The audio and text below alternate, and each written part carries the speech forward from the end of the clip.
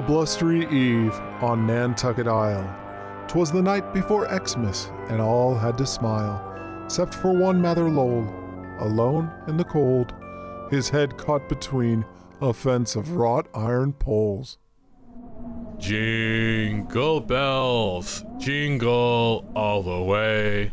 What fun it is to ride one horse open sleigh.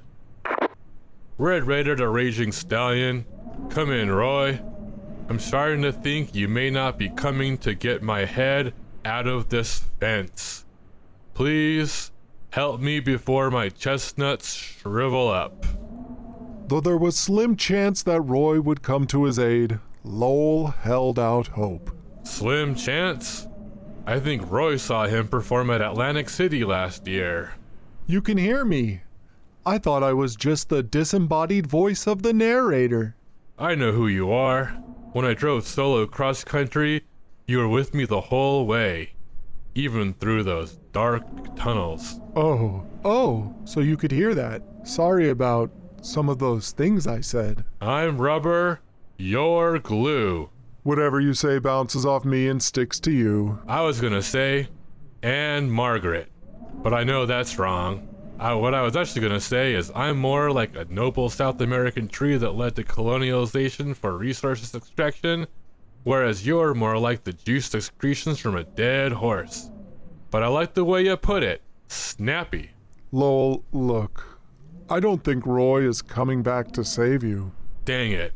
That means I probably won't get home before Satan comes down our chimney and eats all of our cookies. I think you mean Santa? Santa? Oh no, I'm afraid we don't observe pagan deities on my boat.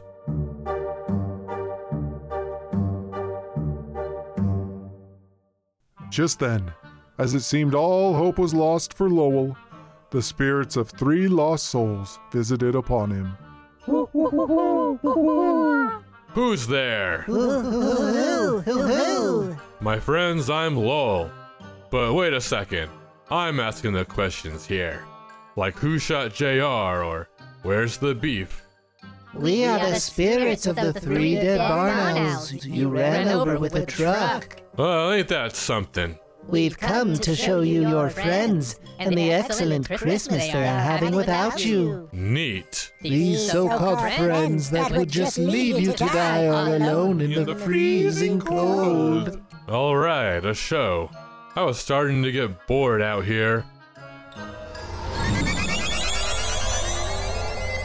Look upon this misty haze and peer into the vision of Roy on this Christmas Eve. Wow. How about that? What do you see, Lowell? This vision is sharper than the Trinitron TV over at Crown and Anchor. What a jerk! It looks like Roy is sitting by a warm, crackling fire, sipping hot cocoa and reading 'Twas the Night Before Christmas. No, Lowell, that fire is his burning of evidence. He's chugging brandy spiked with eggnog, and he's perusing the December issue of Playboy. I suppose the holiday season is full of traditions. You better change the channel, though, before he whips out his Yule log. Is that Faye you see appearing now, Lowell? Yes. It looks like she's sitting alone in the dark. Oh, there are tears streaming down her face. Boy, she must be suffering from seasonal depression. I'll bet it's hard for her this time of year, being all alone with no Georges. Look closer, Lowell. Those aren't tears of sorrow, but tears of joy. She's watching her favorite holiday movie, Invasion USA, and she always weeps with delight when Chuck Norris blows away commies. Well, that's just heartwarming. Owls, could you go on to the next vision? I'm a wholesome narrator, and don't go in for R-rated movies.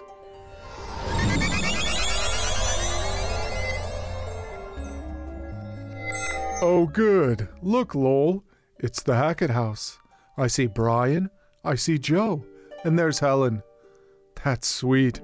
They must have invited her over so she didn't have to be alone on Christmas. And knowing those two, They probably thought they could get lucky. But wait, there's more. It looks like Helen is passed out on the couch, and Joe and Brian are smooching under the mistletoe? What? This can't be right. Oh, spirit owls, who I have run over, please tell me I am mistaken like I was with those other visions. Not this time, Lowell. You see, Helen played a trick on the boys and told them that she thought it was sexy when two guys kissed. They humored her and planted their lips upon each other. A fire of unacknowledged passion was lit between the two of them, and they succumbed to forbidden carnal lust. Helen got bored, creeped out after a while. She fell asleep. Cut it out, spirit owls. Why are you showing me all this? Are you trying to impart some sort of holiday lesson upon me? We're trying to torture you as you freeze to death. Asshole, you murdered us with your truck. Oh, well, good job. Their task completed, the owls drifted back to the spirit realm from which they came. May your soul be eternally tormented, Lowell Mather.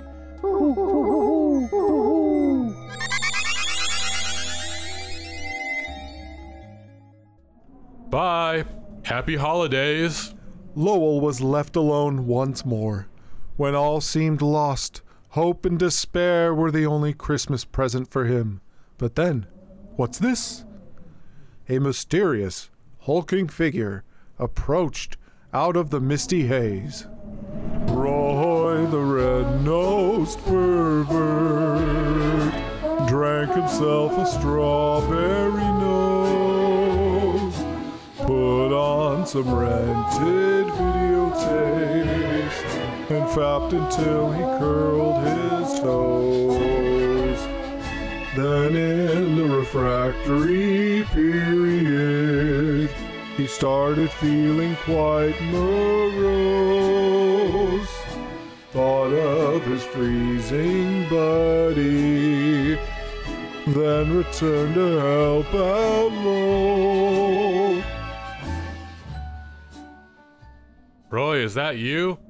You did come back for me. Yeah, well, what can I say? I'm a softie. Oh, this is just so heartwarming. Really? Wait, nope. That was presumptuous of me. That's not my heart that's warm, it's my chonies. I think I wet myself.